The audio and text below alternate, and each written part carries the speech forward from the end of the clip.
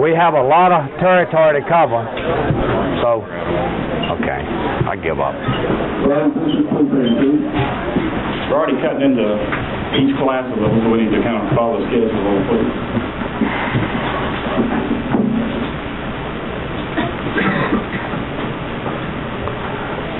A key verse that we've talked about many times, and I'm not sure it's been, I used it early Sunday, but I'd like to maybe call it to your attention this morning, is Proverbs 25:2, because we begin a little bit to soar into the heavenlies as we look at, and Brother Jim has laid a tremendous foundation for this type of discussion.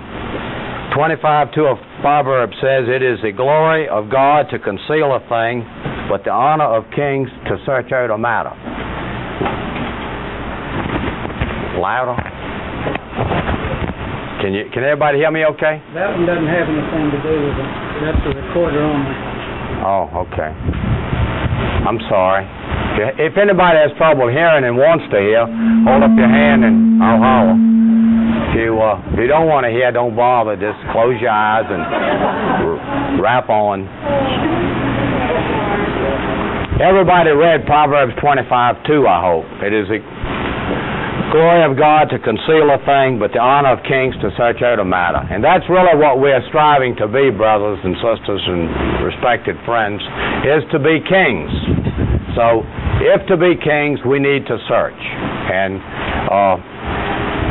today we're going to talk about the Arabs as a little preliminary, and I know and we're still in introduction, by the way. We deal, and I put it on the board, we deal with animals, trees, birds, and conditions. And if you wonder what conditions are, we'll talk about it later, but we've had an excellent point on conditions this morning talking about blindness, and we will come through to some of that also in Isaiah 35. But we're going to look at animals, trees, birds, and conditions. We are dealing with, this morning, we can't defer this any longer, Arabs. Now remember, Arabs will be associated, and yesterday, hopefully, everybody got the point. I had about 10 more pages to read, but I decided not to read it. Between the present associations of Russia and Syria, or Damascus, okay, and we'll follow that through a little bit, but we need to focus between northern Arabs, southern Arabs, and I really thought I asked you to read Genesis 17 and Genesis 33, but apparently I didn't, so it's okay, because I need to read it. I read it yesterday afternoon with somebody else, but the purpose, and this is part of the Arabic conditions that we would say could be yet in the future. Now, before we go there, I want to take a look at a couple of thoughts that are current events in the Arabic world. Now, as we mentioned the other day, it's almost impossible to identify who all the Arabs are. All I can remember, does everybody remember if it says... Your microphone's on. Okay. I'm in trouble this morning. I'm not wired. Remember we talked about FLP? Everybody remember what FLP means? Okay, great. Front for the Liberation of Palestine. There we have a DFLP, a PFLP, a PFLP-GC. We have an IRG, which is Iranian Revolutionary Guards. We have a Marxist DFLP. We have, if you count all these up, there are, the way I counted this morning, at least 8 different groups of Arabic people to go along with the countries of Syria, Libya, Iraq, and Iran, and we'll take Lebanon with a quote, quotations around it. We also have three religions involved: the Shiites, the Sunni, and the Druze. In addition to that, we have in Lebanon the Christians and the Muslim conflict led by Aaron, I think you pronounce his name, of the Christians, and Salon al-Has, the Muslim leadership. Well, we're not going to bore you with a lot of the detail, but to call this to your attention, there is in July 17, I believe it is, U.S. News, spoilers of the peace in the Middle East, and it enumerates, this whole group one way or the other. But then it goes on to say that they have not only the hostility with Israel, but they also have a lot of hostility between each other. They are a very hostile group. Also, we now find that the group in what we would deem the Arabic countries have a newfound friend in Iran. We also are aware that Iran, in fact, we have a headline here from a paper which says that the U.S. is tilting toward Baghdad and the Russians are tilting toward Tehran, or Tehran is tilting toward the Russians. So we see other divisiveness. Hopefully yesterday we got a very clear picture that all countries, and this is an important principle, all countries are interested in their national interest. Now, the Arabic situation is further confused by not only but because of their religious backgrounds and because of their intertribal communities, whatever that may mean. They all have a professed hatred to Israel, but they also, keep in mind, they have a professed hatred toward each other. With that, if you ask me, or if you ask, I have no idea what they are likely to do in the next few years, the next few months, the next few weeks. I do think there are some things in the scriptures that we need to keep in mind that are important in looking at the total picture. And again, we've attempted this morning, as you can see, and I want you to keep in mind Genesis 14. You remember it said 4 and 5, and I'll assure you, I don't know who the 4 and the 5 are. It's interesting that somewhere amongst this group, though, we have a 4, and if you look at the bottom, between Tarshish, Tyre, Sidon, Egypt, Sheba, and Dedan that belong to this group, we can have a 5. Now, I'll leave that to your individual study, but I want you to realize that what we were talking about yesterday, there is a north-south division. Okay? In the south, there's no question, it's Tarshish, Tyre, Sidon, Egypt, Sheba, Dedan, and we always think in terms of, in the final manifestation of this configuration of peoples will be Abraham, spiritual Israel, and Lot, natural Israel. So, and again, we now call to our remembrance that in Israel we have the division between Judah and Ephraim. Now that'll clear up hopefully as we move on. Let's look at Genesis 17. Let me change my mind and let's go to Genesis 33 first. All right, this is the reuniting of Jacob and Esau. I think everybody here is familiar with the general story. I'm getting a lot of feedback. Is that me or is that something else? Well, if it doesn't bother you, I can handle it. In verse 3, it says that he passed over before them and bowed himself to the ground, notice 7 times. So we have to always watch for our numbers. In verse 9, and you remember the story here, Jacob he's frightened of Esau. And he's wondering, well, how am I going to get along with that brother that's vowed to kill me? So you'll offer him a lot of presents. We get to 9, verse 9, Esau says, I have enough, my brother. Keep what thou hast unto thyself. Jacob said, Nay, I pray thee, if now I have found grace in thy sight, then receive my present at my hand, and therefore I have seen thy face, as though I had seen the face of God, and thou wast pleased with me.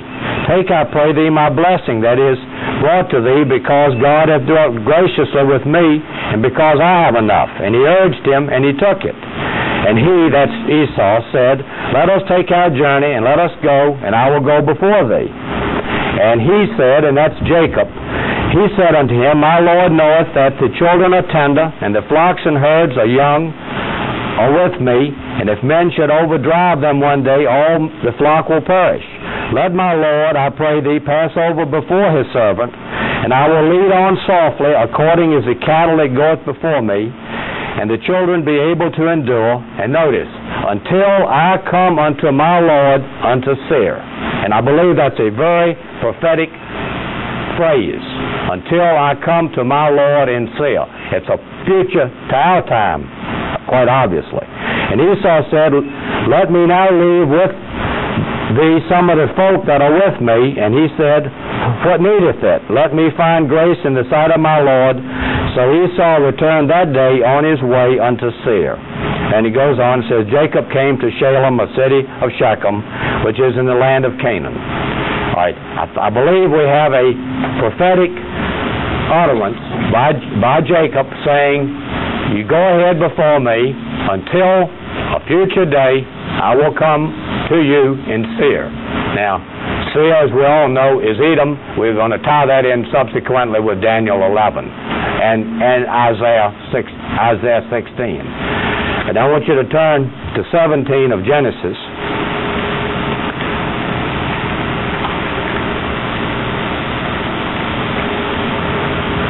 And this is the promise to Abraham.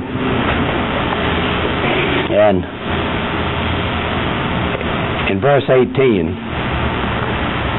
Abraham said unto God, Oh, that Ishmael might live before thee. And God said, and I'll read 19 only for continuity. And God said, Sarah thy wife shall bear thee a son, indeed, and thou shalt call his name Isaac, and I will establish my covenant with him for an everlasting covenant, and with his seed after him. A continuation of the promise to the fathers. But remember, Abraham had promised, Abraham had said to God, Oh, that Ishmael might live before thee. And notice what the Lord says. And as for Ishmael, I have heard thee. Behold, I have blessed him, and will make him fruitful, and will multiply him exceedingly. 12 princes shall he beget, and I will make him a great nation. Again, but my covenant will I establish with Isaac, which Sarah shall bear unto thee at the set time in the next year. And he left off talking with him, and God went up from Abraham. Now notice 23, what Abraham does. And again, we would suggest we now move into a future application of what the answer to Abraham's words to the father, Oh, that Ishmael might live before thee. And God says, I have heard thee, and I will make of him a great nation. I want you to think not in the present, but think in the future. And Abraham took Ishmael his son, and all that were born in his house, and all that were brought with his money, every male among the men of Abraham's house, and circumcised the flesh of their foreskin in the selfsame day as God had said unto them. And Abraham was 90 years old and 9 when he was circumcised in the flesh of his foreskin. And Ishmael his son was 13 years old when he was circumcised in the flesh of his foreskin. In the selfsame day was Abraham circumcised, and Ishmael his son. And all the men of his house, born in the house, and bought with money of the stranger, were circumcised with him. Now, we would suggest to you that that is a prophetic utterance. Keep in mind also there that Abraham and Ishmael were circumcised in the same day.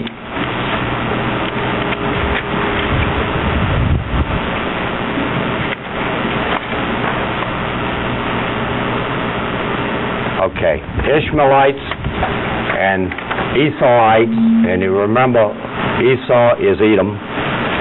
We want to take a look at a few prophecies in conjunction with this. I don't know whether you start at the end or the beginning, but maybe we should start at the end. Turn to Isaiah 60, please. Isaiah 60 is a very important chapter for us to look at. Now remember, early on we suggested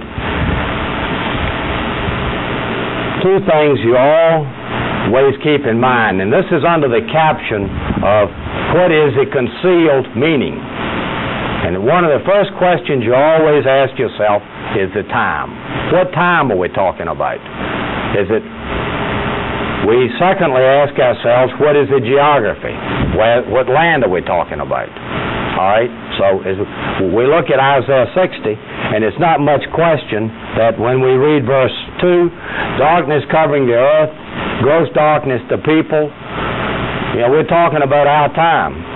Of course, we've talked about time that would describe almost any period of the history of the human family. Verse 3 says, the Gentiles shall come to thy light, and kings to the brightness of thy rising. And we suddenly see the Advent, first and second Advent, being presented to us. Verses 4 to 7 says, lift up thine eyes round about and see. All that gather themselves together, they come to thee. Thy son shall come from far, and thy daughter shall be nursed at thy side. Then thou shalt see and flow together, and thine heart shall fear and be enlarged, because the abundance of the sea shall be converted unto thee. The forces of the Gentiles shall come unto thee. Now remember, that had a partial fulfillment at the first Advent. It has a far greater fulfillment at the second Advent. And I want to pause here for a moment and look at Matthew 4.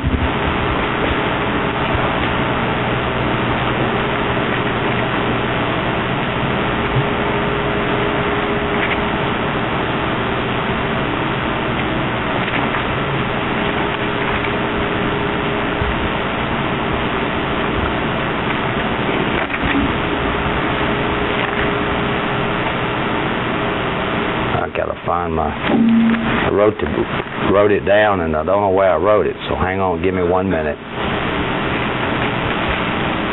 Matthew 4:24. I'm looking in Luke, so no wonder I'm not been too successful.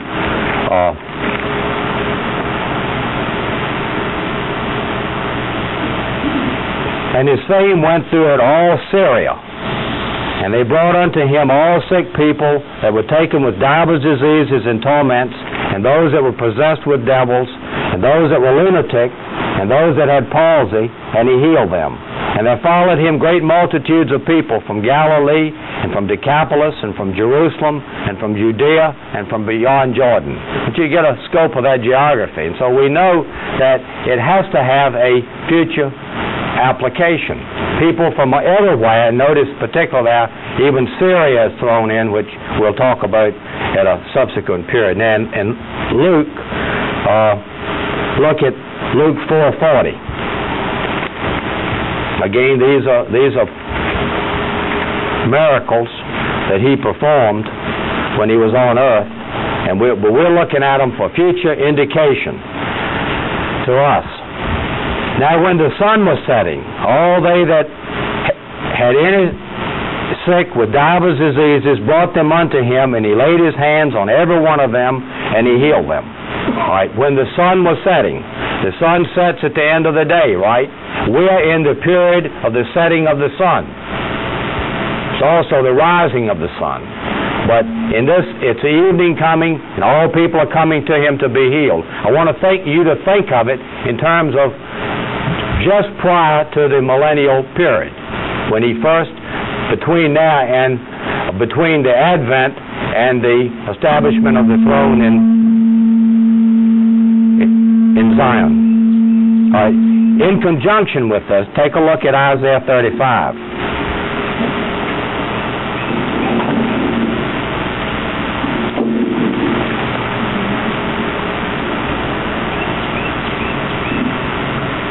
The eyes of the blind shall be opened, the ears of the deaf shall be unstopped, Then shall the lame man leap as a hart, and the tongue of the dumb sing. For in the wilderness shall waters break out, and streams in the desert. We don't want to confuse the natural event with the spiritual teaching. And our second period class with Brother Jim really brought this point home, I think, very clear to us, that it's not only the physical problem, but it's really the spiritual problem. You know, we can be blind and see. We can be deaf and hear. Okay? And here's a time that it speaks of the deaf seeing, the blind seeing, the deaf hearing, which is the time of the millennial period.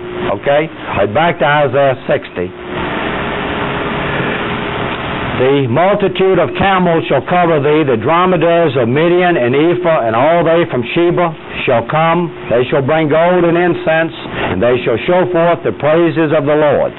All the flocks of Kedar shall be gathered together unto thee. The rams of Nebaioth shall minister unto thee. They shall come up with acceptance on mine altar, and I will glorify the house of my glory. And remember the verse we've talked about. Who are these that fly as a cloud, and as the doves to thy windows? That's the multitudinous Christ. That is those who are now in possession of the Holy Spirit and have been made consubstantial with deity at the time of that verse. Okay? Now notice that group mentioned before that. Midian, Ephah, Sheba, Kedar, Nebaioth. They are all children of Abraham through either Keturah or Hagar. Okay? So remember, we now have the Egyptian connection. And you should, and we will later this week, hopefully, relate that to the time of Isaiah 19. All right? Now that's we want to look at how we get there, and there's some interesting verses that I think we need to look at. Let's look first in Jeremiah at 48-47.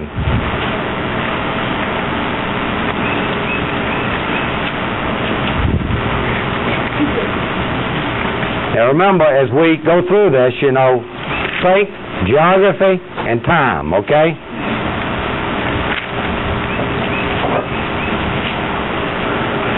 47 says, Yet I will bring again the captivity of Moab in the latter days, saith the Lord. Thus far is the judgment of Moab. Now if you turn back to verse 42, in that same chapter, it says, Moab shall be destroyed from being a people. So, you know, obviously, you know, if you think a moment, we've got to do some reconciling, because one says Moab is going to be destroyed, from being a people. The other says, Yet I will bring again the captivity of Moab in the latter day. All right, let's also see 49 and 6.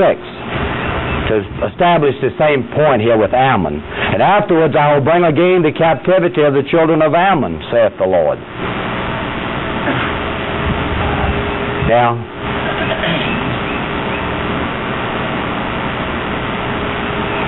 let's turn to Isaiah 42 for a moment.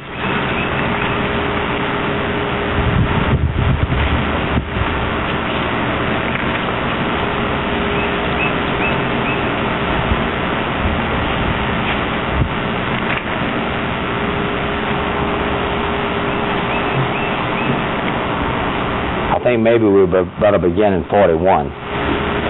Notice he says here, I will plant in the wilderness the cedar, the shittim tree, the myrtle, and the oil tree. I will set in the desert the fir tree, the pine, and the box tree together. I want you to think in terms of Luke 21, which we have, behold the fig tree and all the trees. I want you to also think in terms of this in conjunction with Isaiah 35, the blossoming of the, which we will read in a minute, but the blossoming of the wilderness and the desert.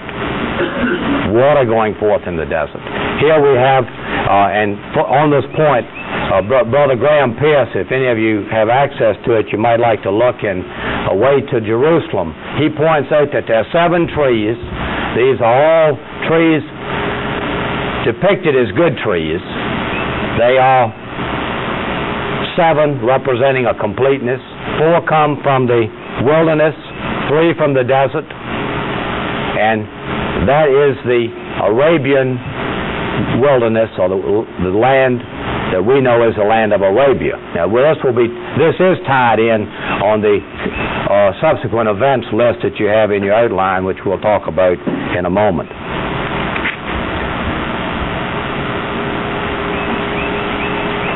I think maybe I want to read a moment from, let's turn to 34 of Isaiah.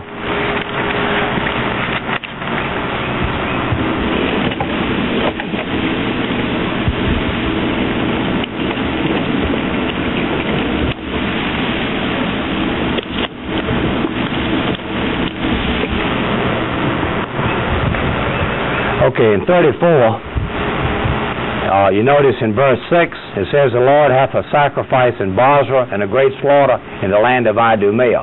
That can be tied with Isaiah 63. Who is this that comes from Bozrah, which we shall deal with a little later. But beginning in verse 9, it says, and the streams thereof shall be turned into pitch, and the dust thereof into brimstone, and the land thereof shall become burning pitch. In verse 11, but the cormorant and the bittern shall possess it, and the owl also and the raven shall dwell in it, and ye shall stretch out upon it the line of confusion and the stones of emptiness. They shall call the nobles thereof to the kingdom, and none shall be there, and all her princes for nothing. And thorns shall come up in her palaces, nettles and brambles in the fortresses thereof, and it shall be an habitation of dragons and a court of owls. The wild beasts of the desert shall also meet with the wild beasts of the island. And the satyr shall cry to his fellow. The screech owl also shall rest there, and find for herself a place of rest. There shall the great owl make her nest, and lay and hatch, and gather unto her shadow. There shall be vultures also be gathered, every one with her mate. Seek ye the book of the Lord, and read. No one of these shall fail, none shall want her mate. For my... And in 35 we have the wilderness and the solitary place shall be glad for them, and the desert shall rejoice and blossom as a rose. It shall blossom abundantly and rejoice even with joy and singing and glory, and the glory of Lebanon shall be given unto it, the excellency of Carmel and Sharon. They shall see the glory of the Lord and the excellency of our God. Verse 9 says, no lion shall be there, nor any ravenous beast shall go up thereon. It shall not be found there, and the ransom shall walk, and the redeemed shall walk there, and the ransomed of the Lord shall return and come to Zion with songs and everlasting joy upon their heads. They shall obtain joy and gladness, and sorrow and sighing shall flee away. All right, on the lion, I'd like for you to take a look at Jeremiah 50 and 17.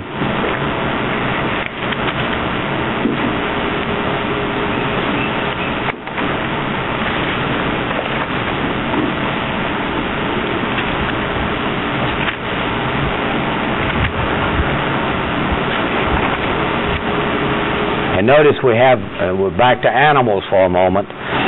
Israel is a scattered sheep. The lions have driven him away.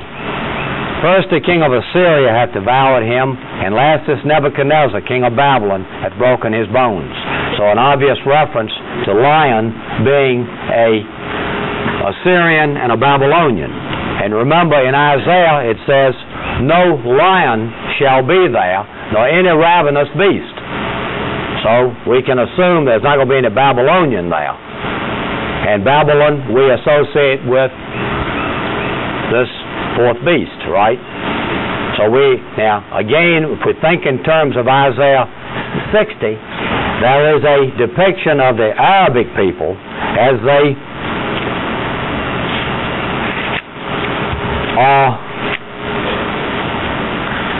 committed to following the Lord. Now, if you continued in Isaiah 60, and we'll do that a little bit later, it mentions the strangers will build a house, which would be the Ezekiel's temple. And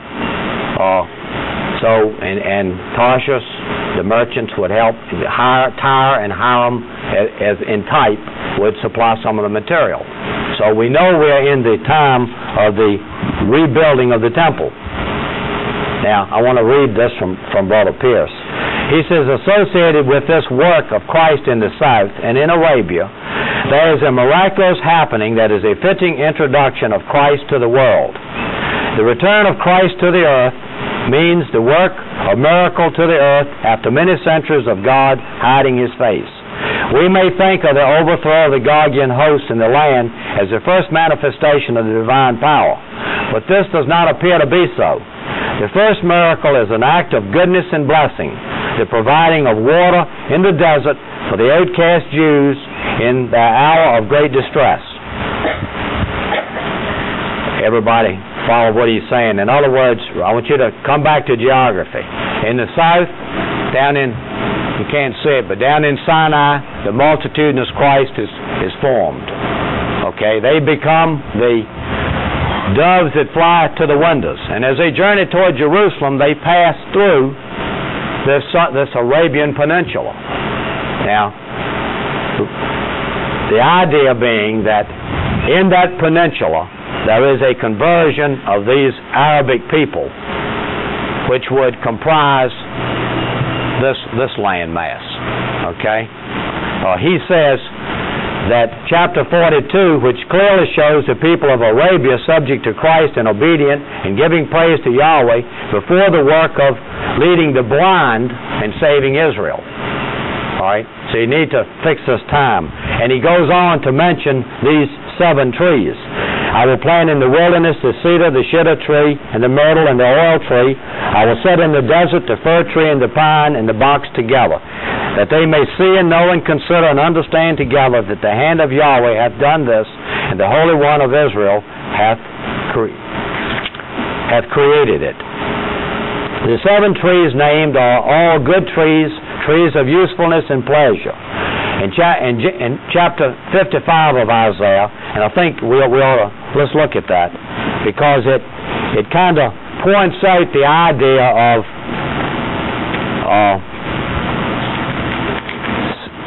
a symbol as the interpretation. And that's an important thing, because, if so far you think, well, look, there's no such thing, trees are trees, birds are birds, conditions are conditions, and animals are animals. And look, I hate to digress, but I want to. There was a artist, and artists and poets, and Brother Jim has kind of brought this out in his class. All of our problems of the humanistic thinking has come from poets and philosophers of the past few hundred years.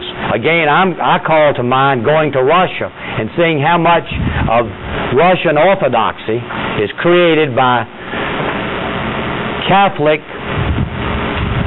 artists of 5 and 6 and 7 and 800 years ago, back to 1100. They got all kinds of depictions, a simple one, angel with wings. That's how they get the notion. Well, see, all this, there was an artist who drew a beautiful picture of what he perceived to be the millennium. And he's got a couple of goats laying around, and a ram and a cow, and they all laying down together, a lion's there and a wolf's there, and he says that's the millennium. Well, you know something? We get a terrible picture of that, because that's certainly what we think about. All right, let's talk about trees. Verse 12 of 55 says, "For ye shall go out with joy and be led forth with peace. The mountains and the hills shall break forth before you into singing, and all the trees of the field shall clap their hands."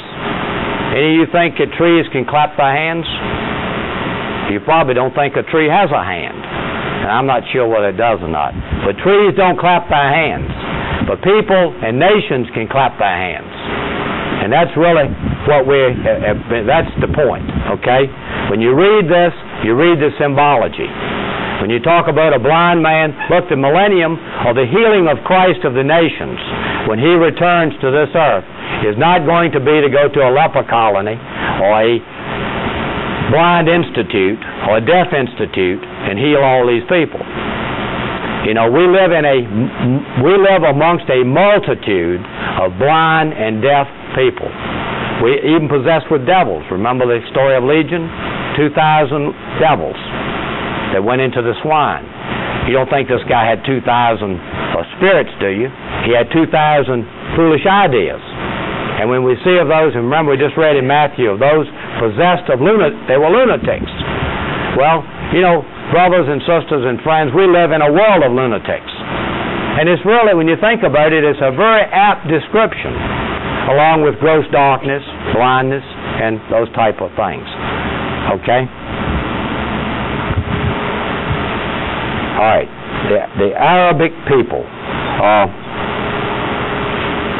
we see them from the days in which we live, battling amongst themselves. We see them aligning themselves with Russia. We also see them looking for some other type of help. One of these articles that we didn't read from because of time speaks of King Hussein and the many problems he has. Right now he's having a tremendous economy problem. And it says in it that he's a survivor, so they think he'll survive. Well, he can't survive by aligning himself with Syria. He can't survive by aligning himself with Russia.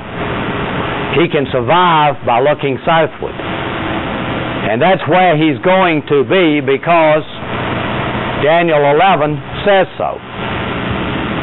And also, those countries will align themselves with the southern power. Now, the southern power is very difficult. We'll talk about it later. Initially, it was deemed and called by the name of Tarshish. It also has connotations of Tyre and Sidon and Egypt. And there was a king of the south, as there was a king of the north. Now, the final king of the south is quite obvious to us. It's the multitudinous Christ. It's a rainbowed angel who is going to form in Sinai, and we've just looked at it. He will capture these Arabic nations, and some will turn to him, some will not. Let's take a look at it. On your outline, and this is on page 2, and let me tell you, this outline is designed for about 52 and a half hour lessons. Okay, so you're getting 6, maybe. So you got to think in terms, the outline is totally inadequate or over-adequate or whatever it is for what we're trying to do. I mean, I can't handle it, but I want you to take a look at it in its composite as you go home and study, and it's all these verses, and there are many more. On Moab and Ammon, we've read from Jeremiah 48, 47. I want to take a look at Jeremiah 12, and then we want to look at Ezekiel 25. Look at Jeremiah 12, because this may give us a clue as to where we get to the point that we want to go. And to me, you know, I'd read this, I guess, I don't know, a few times anyway, never noticed it. Recently in Sunday school class, it jumped out at me, you know, and hit me right between the eyes. Beginning at verse 14. Thus saith the Lord against all mine evil neighbors that touched the inheritance which I had caused my people Israel to inherit. Now, so we know he's talking about the neighbors of Israel, and run them through your mind. You know who they are. Mr. Bullinger says it's Egypt, Edom, Philistia, Ammon, and Moab. Behold, I will pluck them out of their land, and pluck out the house of Judah from among them. And it shall come to pass, after that I have plucked them out, I will return and have compassion on them, and will bring them again, every man to his heritage, and every man to his land. And it shall come to pass, if they will diligently swear by the ways of my people, to swear by my name, the Lord liveth, as they taught my people to swear by Baal, then shall they be built in the midst of my people. But if they obey not, I will utterly pluck up and destroy that nation, saith the Lord. All right, we see the picture very clearly. He said he was going to pluck up Judah, and he was going to pluck them up too. And we've certainly seen Judah plucked up, and we've seen Judah replanted. But we're focusing on the evil neighbors. And he says, look, you know, if you acknowledge the Lord liveth, and if you teach as you taught my people to swear by Baal, then I'll bring you back to your land, bring you back to your heritage, and plant you, notice, in the midst of my people. And that's what we are really focusing on. Now let's look at Ezekiel 25.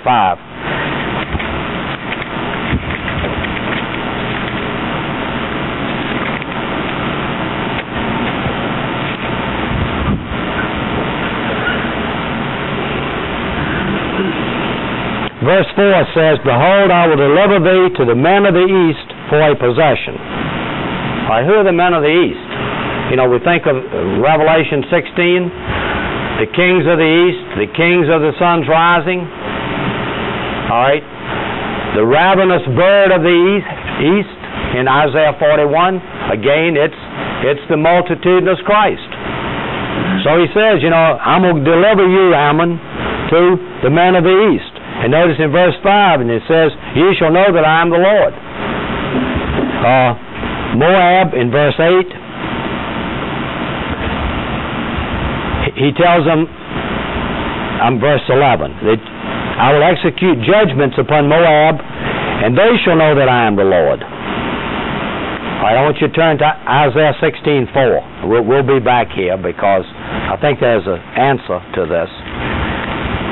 16:4 of Isaiah says, let's read 2 also. For it shall be that a wandering bird cast out of the nest, so are the daughters of Moab shall be at the fords, so shall the daughters of Moab be at the fords of Arnon. In verse 6, let mine outcast dwell with thee, Moab. Be thou a covert to them from the face of the spoiler. Now, we all know who the spoiler is. I want you to bring it down to our time. The spoiler is this fourth beast of Daniel, the Russian aspect of it, as they come down to attack Israel and the Middle East. You remember, we talked yesterday, right now they're focusing on dealing with Syria to get their hands on Turkey. But, you know, they're not going to stop there. Remember those 7-year-old Octoberists? You know, they'll be 12 years old, and the one that's 12 will be 20, and the Russian forces get stronger and stronger and stronger, moving in accordance with Ezekiel 38, coming down against the glorious land. Okay. Moab, a covert to his people from the spoiler. That tells me that if I live in Jerusalem and I want to be saved, I move myself toward Moab for protection in the latter day. We'll talk about that a little more a little later. Okay, notice it speaks of they shall be cut off, they shall lose their land, but they shall know the Lord. It speaks of being planted in the midst of his people, Israel. It kind of, you got to begin to think about what's being said. Well, let's think a moment about the Abrahamic grant. Who does all this land belong to? Arabia or wherever else it may be. It all belongs to, it's all a part of the Abrahamic grant. Think of where Jordan sits, or where Moab sits, or where Ammon sits, or Arabia. It's all part of the Abrahamic grant. The land can't possibly exist, because if it did, it would be in the middle of Abraham's land. So the land has to be out. It has to become part of the nation of Israel. However, people, Ishmaelites, in accordance with what the Lord said when Abraham asked of him, oh, that Ishmael might walk before thee, he says, he circumcised him. Why do you think Abraham circumcised him? Just because he thought it was a health condition? Of course not. He did it because it was a foreshadowing. He did it in the 13th year. What does 13 mean? It's the number of rebellion. Very good. Brother Clark's attended Chuck's classes. Time of rebellion, that is over, and the circumcision of Ishmael. Jacob said to Esau, you go on to Seir until I come. Okay, when is he coming? Shortly. Okay, and there we will have a reuniting of those two men, those two brothers. All right. Again, in our time, we live in the period of the pricking briar.